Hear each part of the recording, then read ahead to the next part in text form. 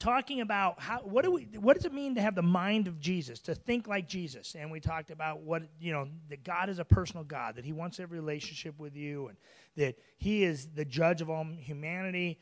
We talked about eternity and sin and how God uses the church to advance his ways, even in spite of how bad the church can be sometimes. God still works through it.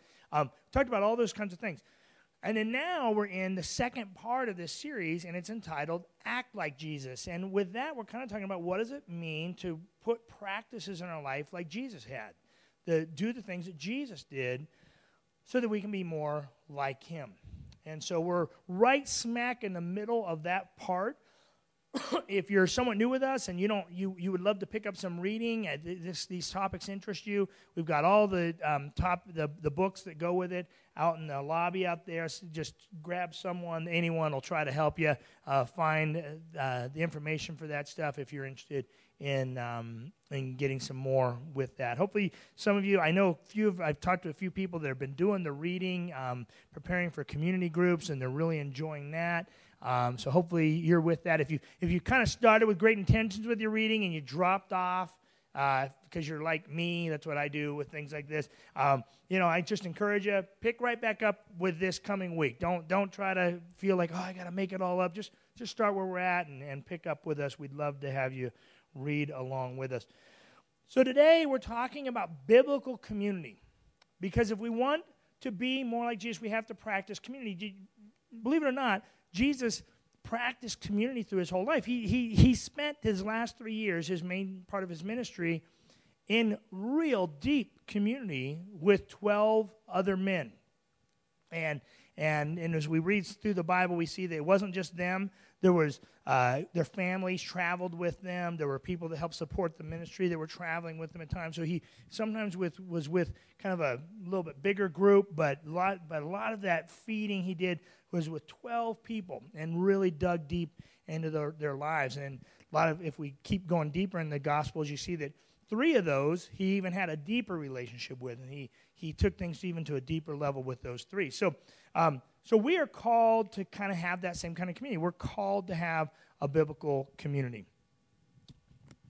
Now, having said that, community is kind of a weird word today. It's kind of a buzzword in our society. We like the word community. You notice we no longer have housing developments or neighborhoods, right? We have communities, right? We have outdoor living communities, or young family communities, or forward-moving communities. That's a really cool-sounding word for neighborhood or housing development, right? But it gives us the idea that, if I live there, right? Even the pictures, you ever drive by them on the freeway? And they do a good job of like, if I live there, my family, things would just be good, and I'd be outside smiling like this, holding my kids, and it would just be this great thing, and I'd be a part of this community. And then you move there, and you find out, no, they're just like your old neighbors, and you don't know them or even like them that much, right? So that's the way it works. But we love the word community. We even have online communities, which I really don't even understand that. How do you get really that deep with people that you really have no idea who they are? It's hard to really understand what community is in our society. And the problem is we bring that into the church. And we try to have the church function a lot like these other places where we have community. But what we find is that if we look at the Bible, that's a far cry from real community. It's pseudo-community, it's fake, it's counterfeit. And just like everything else that the world does, God has something he intends for us. And in our sin nature, we always create a false, counterfeit thing with that. We always try to make it something that works for us, rather than push and do the work of make it the way God wants it. And then we pay the price for it. And there's problems related to that. So we're going to be talking about what community really is, because it's really oftentimes misused in the church. The word that is often used in regards to community in the Bible is the word fellowship, right? And we're talking about having fellowship with one another. But even fellowship, that's a word that's misused in the church. We've actually had conversations about changing the name of our church. because it's called Mountain View Fellowship. So that gives you the idea that if you even know what fellowship is, it kind of puts in your head, well, if I come and I sit down in a chair in this place, I'm a part of a fellowship. No, you're not. You're here, but you're not necessarily, that doesn't mean you have fellowship with people. So it creates a kind of counterfeit idea of what we're really trying to achieve. Fellowship can't be achieved with 3-minute conversations on Sunday mornings. Fellowship is something that happens when we let people into our lives and we let people walk through life with us. We become accountable to them. We become encouragers of one another. We hold each other through difficult times. That's real fellowship. That's real community. So we're going to spend some time talking about what that looks like today. So if you will, let's pray. Father God, I thank you for your word and how it speaks to us. And God, I just pray that we would hear from you today when it comes to this idea of community, that we would open our hearts to you and we would desire to have what you call us to. We would desire to have the kind of deep, meaningful relationship you want for us and not settle for shallow relationship, not settle for people just in our life when things are good. But we would yearn for people to walk through life with us and that we would walk through life with them through good and bad. In Jesus' name we pray. Amen. So, first thing I want us to see is we are created for community. We are created to be in community. If you want to turn your Bibles to Genesis 1, verse 26, we'll get to the key verse in just a minute. But Genesis 1, 26, I just want to look at this. If you want to open your Bible, this is the easiest verse you're going to find of all of our times finding verses in the Bible, right? Turn to the first page where the Bible actually starts. That's going to be Genesis 1. Genesis means beginning, so we're going to the beginning. And Genesis chapter 1 is the very beginning. This is when God created. God created the heavens and the earth, which means he created the galaxies and our earth. He created everything living in it, from the fish to the water to the birds of the air to the land animals. And we're at the place where he is going to create the pinnacle of his creation. He's going to create humanity. Verse 26, it says this. It says, "Let us make man in our image, in our likeness." Now that's an interesting verse. Because if you notice anything and you understand the English language, it seems confusing. Because it says that God is basically, first of all, talking to himself, which is kind of weird, right? And he says, let us make man in our image and in our likeness. So that means one of a few things. One, either there are many gods that are going to create humanity, and so it's like Zeus speaking to the other Greek gods saying, let us do this. But we know through reading from beginning to the end of the Bible that the Bible constantly is very clear on the fact that there is only one God. And he's very jealous and doesn't put up with worshiping any other gods. So that can't be it. So another possibility is that he's talking to other beings that are in heaven with him, that are in his likeness, that were already created in his likeness. But the Bible says that we are the only ones created in his likeness, that we're higher than the angels even. That God created the angels for the worship of him and the servitude of him, but not for relationship with him. We're the only ones that are allowed into that relationship with him. So it's not that. So who is God talking to? Well, it's probably the first place we see the theme all throughout the Bible of the Trinity. That is that God is in perfect community within himself. He is God the Father, he's God the Son, and God the Holy Spirit. All in perfect community with one another. Now, why do I point that out? Because if we are created in his likeness, we are created to be in community. We are created to be in intimate relationship with others. We are not created to be in isolation, but we're created to be in community with other people. And we see all throughout the Bible this push for us to be in community with other people, for us to do life with others, for us to be accountable to others, for us to be in submission to others, for us to be encouragers of one another. All of this is a theme that we see throughout the Bible, especially in the New Testament. When the church was established, we begin to see them reacting and working with one another. And there are many commands. There are over 30 commands where we are told to do things with one another, encourage one another, uplift one another, teach one another, exhort one another, submit to one another, forgive one another. Those are just a few of the things we're told to do with one another. But it's kind of anti-culture. I mean, it's against our culture to do that, isn't it? We have created a culture where we don't do those things for one another. We have created a culture where we live in isolation. We do what we want, as long as we have this kind of fake feeling of community. And so we live in this weird isolation, and yet we pretend we have community. And yet all the while we have a community, we have a country that is growing in mass numbers of the amount of people that are medicated for depression.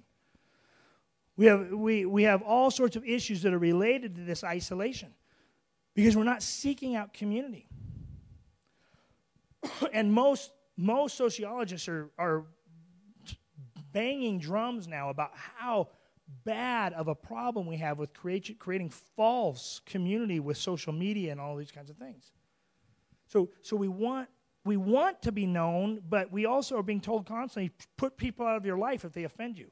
You know, if someone tells you something you don't like, you should have a conversation with them. And then we wonder how we don't have deep relationship. And we bring that into the church, and the church really oftentimes is no better. Kind of reminds me of a story. There was a guy that lived on a deserted island, lived there for 20 years by himself. And finally, a plane sees his distress signal and comes and lands to save him. And he says, he's excited to see them. And he says, I just want to go back and get a few things that I've cherished and I want to bring back with me. And so they go with him. They're excited to see where he's lived and how he's done it. And they see 3 huts. And they go in the first hut, and he gathers his stuff. And he says, okay, I'm ready. And they say, that's great, but what about these other 2 huts? They say, you've been here by yourself all this time. What are these for? He says, oh, well, that hut right there, that's my church. He goes, that's where I go to worship God, and I feel closer to God when I'm there. And they say, oh, okay, well, what's this other hut? He goes, oh, that's my other church, but they started doing things stupid, so I left that church. Right? He even by himself, he can't learn to have community. He can't learn to get over things. He can't learn to forgive. And the reality is that's kind of the way it is. We become a church. You very rarely find people that live in the same area who have gone to the same church their whole life.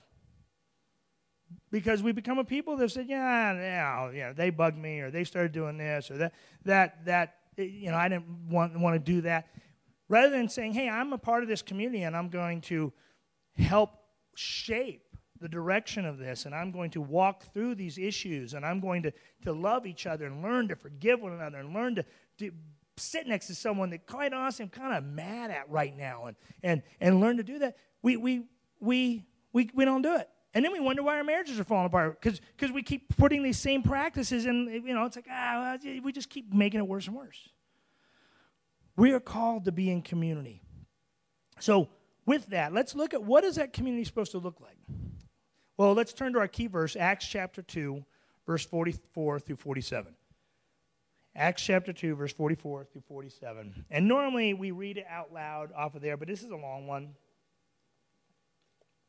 So I'm not going to try and keep us all together for that long of a period. That sounds like a train wreck. So just read it with me, but read it to yourself as we're reading this. It says, all the believers were together and had everything in common. Selling their possessions and goods, they gave to anyone as he had need.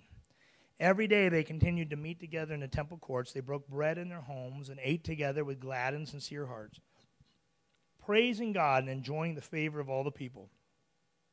And the Lord added daily to their number those who were being saved. Now, first thing I want us to understand is the Bible is not describing them living in a commune. Some people have kind of tried to take that and say, oh, they lived in this commune kind of society. It doesn't say they quit their jobs. It doesn't say they sold everything they have. It says that they sold as there was need to take care of one another. They didn't let needs, they didn't say, oh, that's horrible that you're suffering. I'm on my way to Hawaii. They didn't do that. They made sure that needs were taken care of. But had their jobs. They still had homes that we can see. Also, it says they went to each other's homes, that kind of thing. So it doesn't say that. But what does it say? What are they suggesting happen here with the early church, and what can we learn from that? Well, let's look at a few things. Now, there's a lot of things that they did, but 3 things I think are just really pertinent for us and our society and our culture that we need to understand, and that I hope to get across this morning. The first is they were united. We need to be united. If we're going to have community, we need to have unity, because part of community is unity. You see that? Okay? You have to have unity if you're going to have community. Turn to, and I think it says Colossians. Yeah, it's actually 1 Corinthians. It's actually 1 Corinthians. You can make a change there if you want. 1 Corinthians chapter 1, verse 10 says this. This is Paul speaking to the Corinthian church. He says, I appeal to you, brothers, by the name of our Lord Jesus Christ, that all of you agree, that there be no divisions among you, but that you be united in the same mind and the same judgment. And he says, I appeal to you that all of you agree. So I want to put that in practice this morning, and we're going to make a big circle, and we're going to talk about politics and see if we can all agree. Right? No, that doesn't work, does it? All right? So what does he mean? That you all agree. Is he saying that we should all agree on everything? You know, if you like Brussels sprouts, you shouldn't be. I don't know. I mean, how does that work? Well, if we read this in context of the whole passage, what he's saying is this: that we agree on the main thing. We agree and we put everything else in submission to this one thing, and that is Jesus Christ, crucified, raised, and alive in our lives. We agree on that. And as soon as we start putting other things and making them the main thing, we're going to have fights. We're not going to be able to be unified. Whenever secondary things become primary things, there's going to be disunity in the church. So he goes on in that same passage in verse 12 and 13. He talks about, see, some of you are saying, hey, I follow Paul. Paul's the one I listen to. And others are saying, I follow Apollos. He's who I listen to. And others are saying, I follow Cephas. And you guys are all saying you follow all these guys. He says, but listen, we all follow Jesus. Yes, Apollos says some things that I disagree with, and I say some things that he disagrees with, but we are all in the same accord. Because all of those things that we may disagree on come under submission to who Jesus is. And he's saying that that's what we need to have in the church. We need to be able to put everything else, make it secondary to that primary thing. And see, I've been in the church long enough that I've seen so many people forget that and end up fighting over things that really aren't that important. One of the ways that it's been taken, and I'm going to say some names, and some of you aren't going to know these names.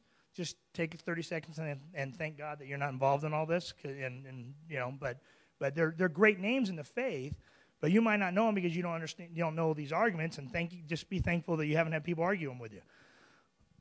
But I've seen it in the church where we do this, where some people say, well, I follow Calvin, and others say, I follow Luther, and others say, I follow Wesley. And we want to say, well, what they said, that's the most important thing, and we're going to fight about it.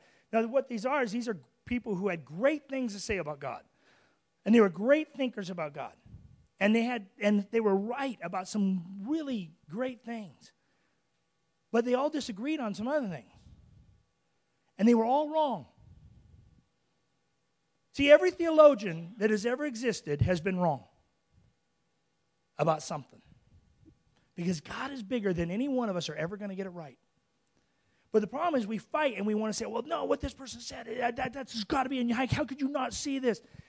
And then my answer would be, because this person also is great. And they said this, right? And then and then people want to make these secondary things the primary thing, and they fight about them. And we have disunity, and we have division in the church, and we have the church fighting over things that are secondary issues. We modernize that, and to things, people saying, I follow Chuck Smith, or I follow John Piper, or I follow John MacArthur. These are all more modern day people that have said great things about God, and they've understood who God is in great levels. But they've also all been wrong about certain things. There's no way they're all right. And yet we fight about them. And we cause division. I mean, you can see it at smaller levels. I know that there are some people here that prefer Mike's preaching to my preaching. And in time, there's going to be people that go, oh, I prefer Josh's preaching to Shane's preaching. Or I prefer Shane to Josh. And if Josh preaches, I'm not going to show up to church. Or whatever it is. And it's dumb. Because, yeah, who cares? You might like one more than the other. But it shouldn't ever become something we disunify about. Because that's not the main thing. The main thing is Jesus. And we have to be unified under that. Because we are all going to disagree. There's probably about 90 to 100 people in this room. That means there are 100 different opinions on almost everything in life. And the moment we start dividing on those things, we not only cause hurt and division in the church, we cause hurt with Christ. Because listen to what Jesus said. John 17, verse 20 and 21. This is Jesus' prayer right before he goes to the cross. And I've said this before, but to me, if I have the opportunity to hear the last thing that someone wants to say before they're going to die, I want to listen really, really well. I want to hear what they have to say, what it is that they want to get across. Listen to what Jesus says, John 17. This is his prayer before he goes to the cross. He says, he had just been praying for the disciples. And he says, I do not ask for these only, speaking not just for them, but also for those who will believe in me through their word, for everyone else that's going to believe in him. He says that they may all be one, just as you, Father, are in me and I in you, that they also may be in us, so that the world may believe that you have sent me. See what he says? That they may be one. Did he mean that we have to have uniformity? Did he mean that we all have to look alike, act alike, dress alike, believe alike about every little thing? No. But that we would be one. That we would all come under that banner, submitting everything else we believe, submitting everything else about us to that one thing, so that we can agree. We can hold hands in prayer. We can come alongside each other. We can move forward, even though there's disagreement. And what does he say? I love what he says. Look at what he connects. That when that happens, he says, so that the world may believe that you've sent me. See, when the world sees us in unity, that is a massive testimony. And I believe one of the worst things that's happened in our culture is the world knows a lot more about what we're against than they know what we're for. Because we are banging drums about all the things we disagree on. And we're fighting among denominations, and we can't get together and just come to some unity. And the world says, you guys can't even get along with one another. Yet you talk about the power of this God. What kind of disservice is that to the gospel? So one of the key things about community is you have to have unity. And that means one of the first things we have to do is we have to practice humility. We have to get over ourselves, you guys. In the church, we have differing views about how to raise our kids. We have differing views about what kind of music you like, what style of music we like. We have differing views about our politics. We have differing views about all these things. And we got to learn to get over those things and not hold grudges and to forgive if we're ever going to find unity. So number one, if we want community, we have to have unity. Colossians 3, I'll end with this for this point. Colossians 3, verse 12 through 14 says, therefore, as God's chosen people, holy and dearly loved, listen to what he says, clothe yourselves with compassion, with kindness, with humility, with gentleness and patience. Bear with each other and forgive whatever grievances you may have against one another. Forgive as the Lord forgave you, and all these virtues put on love, which binds them all together in perfect unity. I think that's a great verse for a lot of us to memorize. Put on compassion and kindness and mercy and grace when you're dealing with one another. Because otherwise, it's really easy to hold the grudges that move us on and keep us from having unity. Second thing, we need to be active. If you're going to be in community with people, you have to be active together. It sounds really simple. Doesn't sound very biblical, right? Be active. But it's important. If you're going to have community, you have to be active. Acts says, what does Acts say? It says that they were together every day. They ate in each other's homes. They broke bread together. They took care of each other's needs together and took care of other needs. So you can't get deep into people's lives without spending some time together. You just can't. It's hard to really get to know each other with just seeing each other once a week, hanging out for 5 minutes, 3 minutes, whatever. You know, if all you do is come to church on Sunday morning, it's pretty easy to feel like I don't really know anybody. Because the reality is first of all, how many of us come every week? I usually do. But even then, I miss sometimes, right? But we don't come every week. Then how many of us come to the exact same service every time, right? And then what are the chances that we're going to see each other and actually spend time together? And then even in that, how do you really get deep into someone's life in 3 minutes? We have to spend time together if we're going to have biblical community. The reality is how much we love quality time. Quality time comes with quantity time. When we spend some quantity together, we end up having the quality. Listen to some of the things that the Bible says we're supposed to do in community. 1 Corinthians 12, verse 25 to 26 says that there may be no division in the body, but that the members may have the same care for one another. If one member suffers, all suffer together. If one member is honored, all rejoice together. So it says we're supposed to care for one another. We're supposed to suffer together, rejoice together. Galatians 6:2. Bear one another's burdens, and so fulfill the law of Christ. We're supposed to bear each other's burdens, walk through difficult things with one another. Ephesians 4:32. Be kind to one another, tenderhearted, forgiving one another, as God and Christ forgave you. So we're supposed to take time to learn to forgive each other. And in 1 Thessalonians 5:11. Therefore, encourage one another and build one another up, just as you are doing. So encouraging and building. These things are not things that happen when we don't see each other. You have to spend some time with people in order for these things to happen. And yet, these are just a few of the things. Remember I said there are over 30 of those. They can't be done unless we spend time together and learn to lean on one another. The other thing is they can't be done in a large group. You just can't. We have about 400 adults that attend Mountain View Fellowship. And I know you're going, well, I don't see 400. That's because you weren't here last week and they're not here this week. Right? I mean, that's kind of the way it works, right? We just, I'm not knocking that. I just, that's the way it works. We don't all here every single week. But it's about 400 people. You can't be that involved in 400 people's lives. You just can't. You wouldn't have the time. You wouldn't have the energy for it. Like Jesus, with 12, he invested some in everybody, but he deeply invested in 12. We are called to deeply invest our lives in a few people. Are you deeply investing in a few people? And this is, I'm going to push community groups, you guys. If you want to be involved in community, I can't recommend enough to you to be involved in the community group. We have people in this church who I know the only reason they really come to this church is because of the relationships they made in their community groups, right? And that's what holds them through tough times. That's what holds them through me offending them. That's what holds them through whatever it is. It's what they have built in the community groups. That's the way it should be. We need to have that kind of community with one another. So if you haven't joined a group, I can't recommend enough. Join a group. We have a few that I think are even kind of getting started here in the next couple of weeks, some new ones. So take time to do that. And you might be able to do that without being in a group. You might have some family or some coworkers or whatever that you have just really built that kind of biblical community.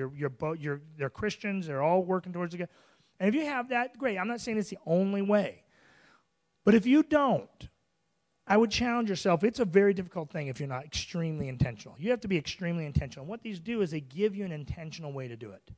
It gives you an intentional place and time to go deep and have deep conversations. If I don't have that, all I talk about with my friends is movies and sports. That's all that's as deep. And then maybe a theme from a movie gets deep sometimes. But the reality is that's what I talk about.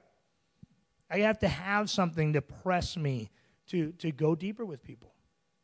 And I have to have something that says, you know what, I'm going to commit to seeing that person at least weekly.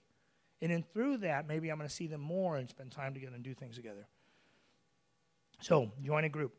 Third thing, be growing. If we're going to have community, we have to be growing. Biblical community requires growth.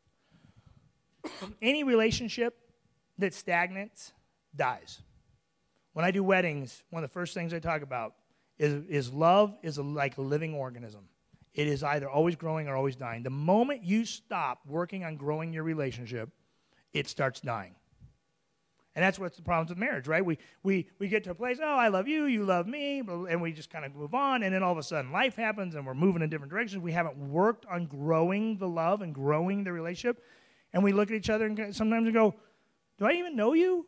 And do I even like you? Right?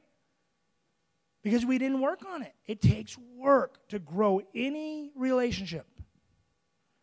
They don't remain stagnant. And same thing goes with a group. We need to grow. We need to constantly be growing together. And that means challenging each other. That means encouraging each other. That means being accountable to one another. Biblical community should stretch you. And for some of you, it is a huge stretch just to walk to the door of someone's house, right? I mean, that's a massive stretch. And that might be all you do for a couple years is just, I'm going to commit to come to this. I've committed to something new, and I'm going to someone's house that kind of which makes me feel uncomfortable sometimes. That is a massive growth. But then eventually you're probably going to have to take that to another level. And you're going to have to start looking for a deeper relationship in that. Galatians 6:1 says this. It says, brothers, if someone is caught in a sin, you who are spiritual should restore him gently. But watch yourself that you also may be tempted. See, we can't do that unless we're growing together. Do you have someone in your life that can call you out? They can say, hey, you got to deal with this. Do you have someone in your life that say, hey, I noticed the way you talk to your wife, and man, is that really the best way to encourage her? Is that really the best way to build the relationship? You have someone that could say that to you? Or someone who says, hey, I was just wondering if I were to do a search on your computer right now, what would I find? Do you have someone in your life that has the freedom to do that? See, it's hard to grow if we don't have someone we're answering to. We have to be accountable. Hebrews 10:24 says, and let us consider how we may spur one another on towards love and good deeds.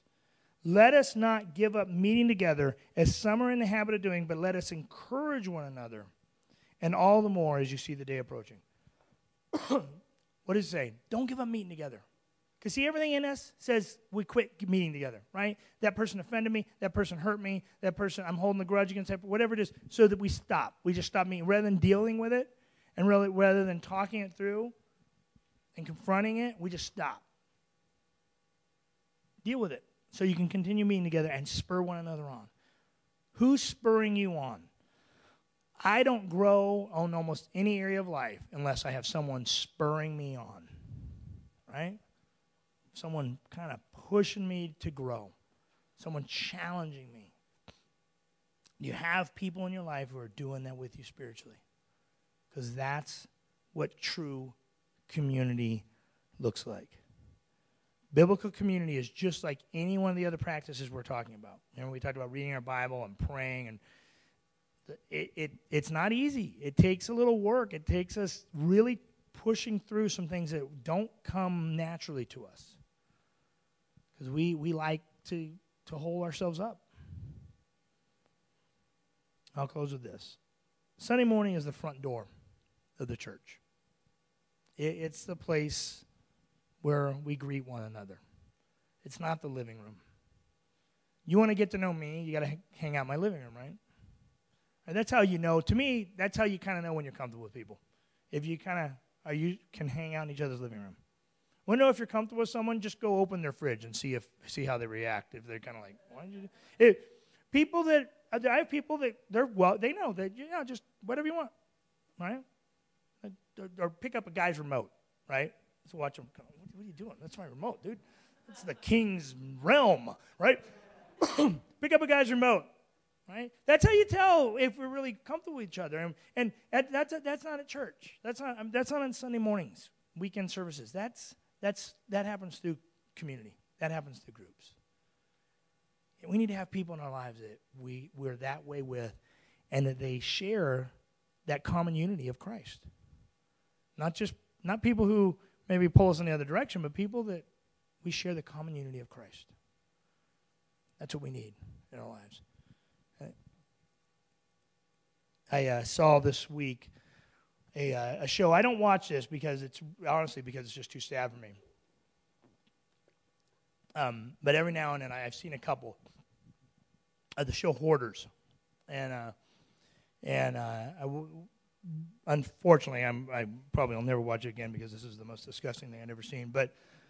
But this woman was way worse than someone else I've seen with this, and I've even dealt with people with this within the church, and it is a real thing, and but she had gotten so bad that she was literally hoarding her own feces, and I know this is gross, but I think it's important because it really gave me a big visual that.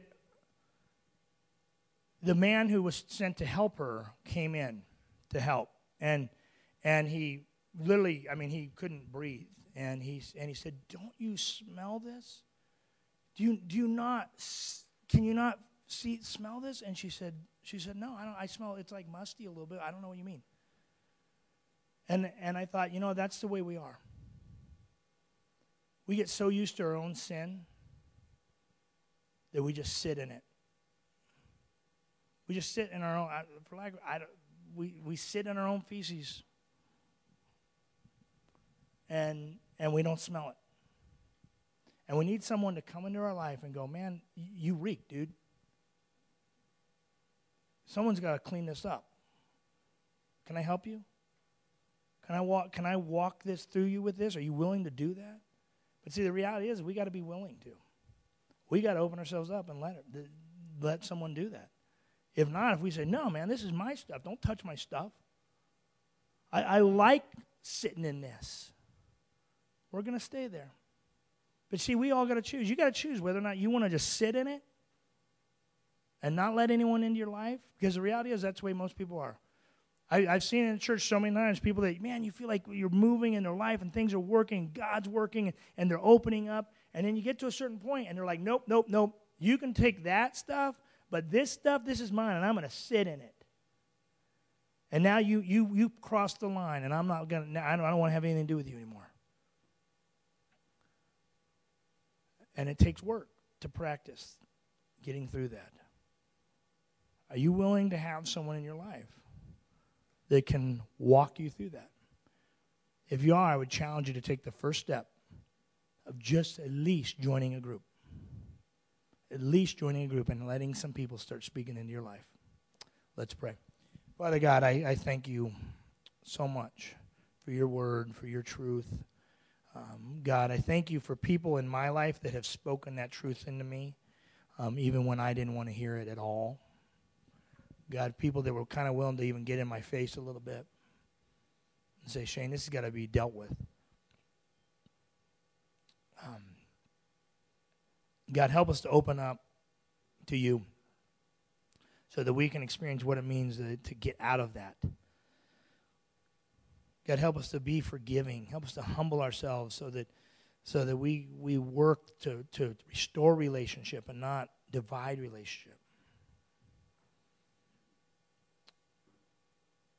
God, we give it to you, and we ask that you do a work in us. In Jesus' name, amen. All right, church, at this time, we're going to go ahead and get into another time of worship, but I want to encourage anybody that has a